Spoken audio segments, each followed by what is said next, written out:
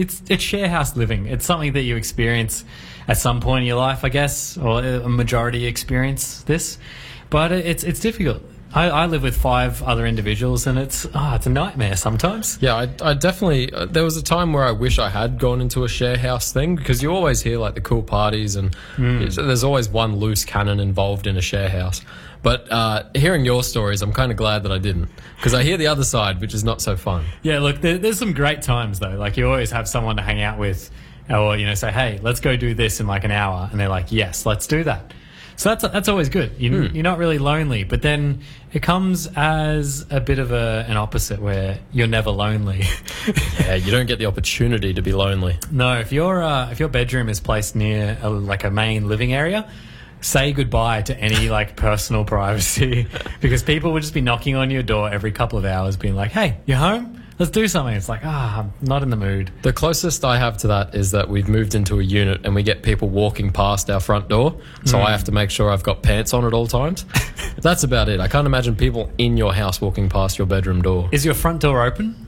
Oh, yeah. I'm completely welcoming them to to look at me. I thought you just had a closed front door. You're like, oh, there might be someone coming by. Better put pants on. We've got a reverse peephole. They can see me.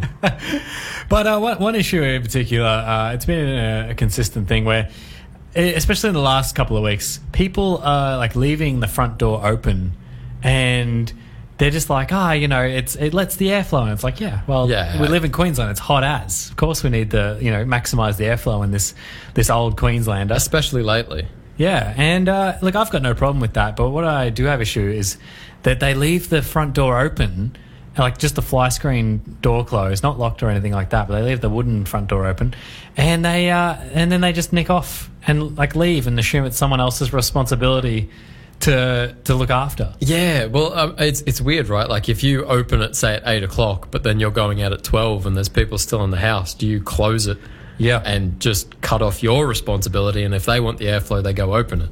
So that's what my housemates are saying. They're like, someone lives in the very front bedroom.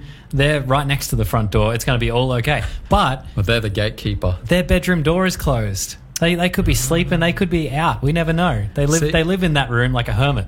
So that you'd never know if they're home or not there. And they're not even getting the benefit of the breeze. No. They're saying, no, thank you. Yeah. And in fact, the guy that lives in the front room had a go at me because he's like, no, I left that open for airflow. It's like, mate, you're not getting any of the airflow. Oh, what a joker. And he's like, I've got aircon, you pleb. I'm like, okay, no, that's not cool. Don't call me a pleb. Get out of here with your aircon. But you don't call people you live with plebs. That's, I don't know. I do. I live with my girlfriend. I call her a pleb all the time.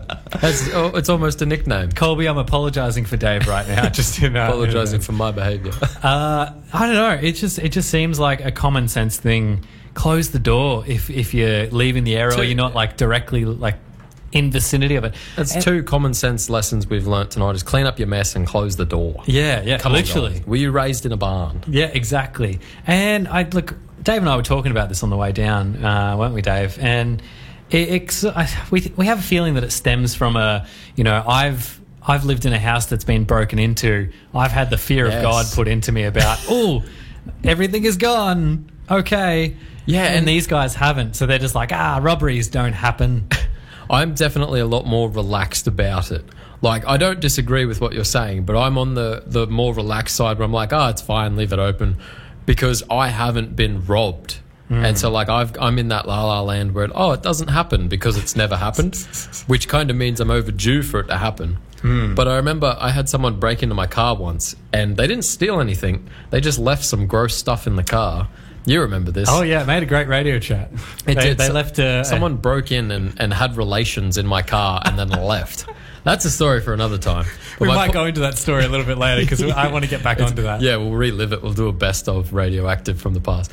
And anyway, it's a very uncomfortable feeling knowing that someone's just been ferreting through your stuff. Yeah, it's not nice. Yeah, you get this sense of my items are gone. But you get a sense of there's someone here or has been through here that I didn't invite, and it's like a dirty feeling. You feel like you have to clean the house. Yeah, definitely. So, I thought of this little proposition, and I want you to send us a text on 04813 Bay FM just to get some feedback on this, because our house and contents insurance is coming up for renewal in a week or two, and I'm going to pay it. But here's the thing, because last time we just went evenly on it, and I think it almost made my housemates complacent, like, we got contents insurance. We're all G. People can steal my stuff and I'll get reimbursed. Like, no, that's not really how it works. But I think I'm going to pay for the contents insurance all myself. List all of my items, maybe list, some of the communal items in the house, and then people can earn their right to come onto the contents insurance and have their, account details registered with the provider. Yeah, okay. So that if their stuff goes missing, they can actually claim on it because they've earned it. Oh, I don't know. Is this too sadistic? Is this? Is James being a stickler? Is James doing? Is it fair? I think it's pretty fair looking after your own stuff.